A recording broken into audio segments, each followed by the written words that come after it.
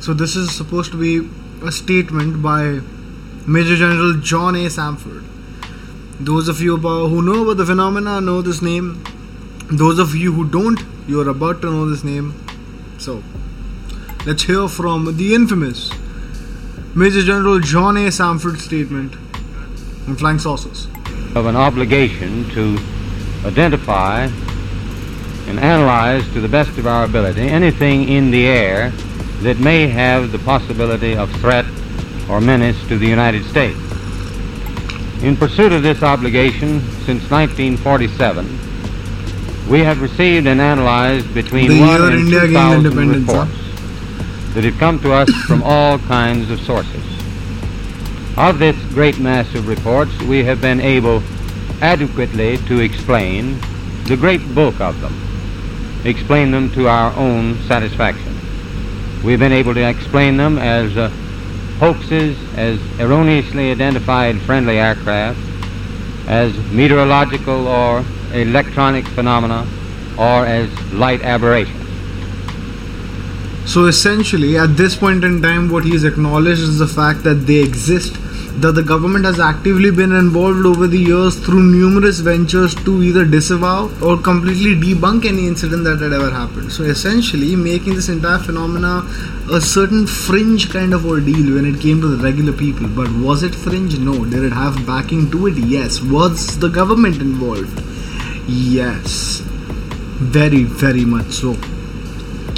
This guy has nothing to lose at this point in time and nothing to gain. So this interview, by all aspects of the imagination, should not taint your belief in Major General John A. Samford, and instead should instead show you that there is a lot more out there that high-ranking officials are very much aware of.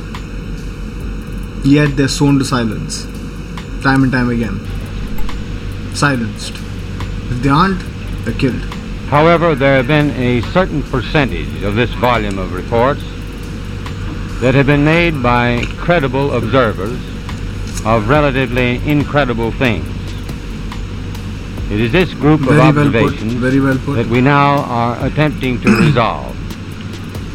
Our basic difficulty in dealing with these is that there is no measurement of them that makes it possible for us to put them in any pattern that would be profitable for a deliberate, custom sort of analysis to take the next step.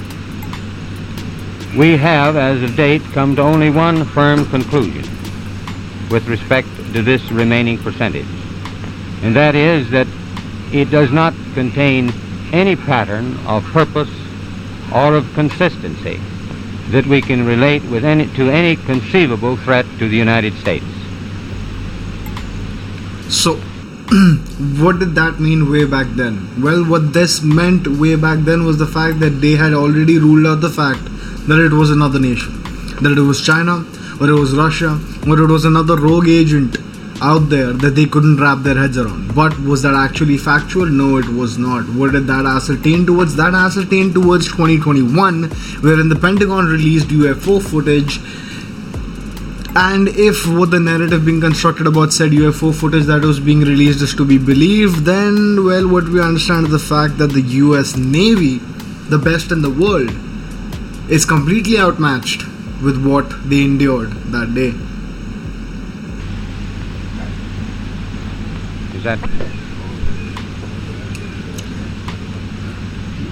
This was revolutionary way back in the day. Revolutionary. Because no one had come out and spoken to the press like this. No one had acknowledged things happening in the night sky like this. And keep in mind, Roswell had happened. We can say that the recent sightings are in no way connected with any secret development by any department of the United States. We can say that the recent sightings are in no way connected with any secret development by any agency of the United States.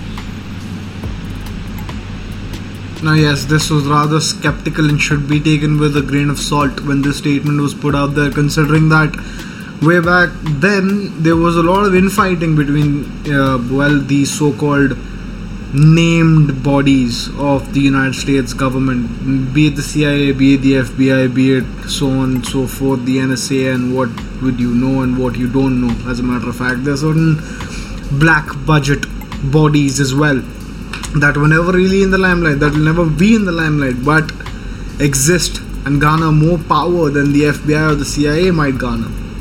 You see, what is in the light of day needs to be explained, and actions of which need to be, well, quite, for lack of a better terminology, refrained. Whereas a black budget body can do whatever it deems necessary in the name of national security with zero consequences, zero people to go and, well, put down answers to, zero public opinion to worry about, because they essentially don't exist.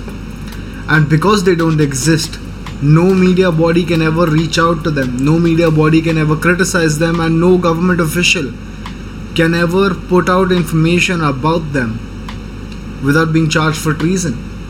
What does that make these black body organizations? Well, in a nutshell, it gives them impeccable immunity is what it does. It gives them the ability to not be, well, consequence prone to what might happen. They can do whatever they need, they can do it however they need. With an unlimited budget and unlimited resources, no restrictions, free movement across the globe, these organizations run the world, ladies and gentlemen. The sooner you understand that, the better. Major Keyhole, as author of the book Flying Saucers Are Real, what is your opinion of these new sightings of unidentified objects? Now, this is Major Keyhole. He wrote the famous book Flying Saucers Are Real way back in the day. Credible? Listen to his story. Respect to the Air Force, I believe that some of them will prove to be of interplanetary origin. During a 3-year investigation, I found that many pilots have described objects of substance and high speed. One case, pilots reported their plane was buffeted by an object which passed them at 500 miles an hour. Obviously, this was a solid object, and I believe it was from outer space. What does a chap have to gain from this? Way back in the day, the only thing that he gained from this was people mocking him. His entire career being tossed out the window. People suppressing him, laughing at him, calling him the alien guy, the tin foil hat person, if you will. A major in the Air Force, nevertheless. Credible? Wrote a book about the issue, did intensive, groundbreaking research on the issue, figured out that the Air Force had put out records about this encounter earlier as well, 2021, where this official information and the video has come out about the Pentagon. Was this the only time? Turns out that it was not, ladies and gentlemen. This exact same phenomena has happened way back in the day, and that is exactly why we took this initiative to look into this interview, look into this press statement that was put out by Major General John A. Samford. This revolutionary piece of history contained is just irrefutable, if you ask me. What do these two individuals have to gain from this?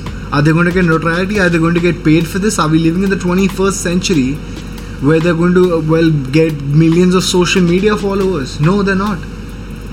These two individuals know what they saw. They're aware of what they saw. They did the research that backs up what they saw, and when they go to bed at night, they are not guilty of hiding anything. They are not guilty of trying to pursue things for fame, for money, for whatever be the case. These two individuals are here because they believed it was in their duty to inform the American people, and thereby informing the rest of the world that it might not just be the American government suppressing this information from the American people, but also governments across the world suppressing such valuable information that might bring us closer to disclosure. And until disclosure, ladies and gentlemen, until disclosure.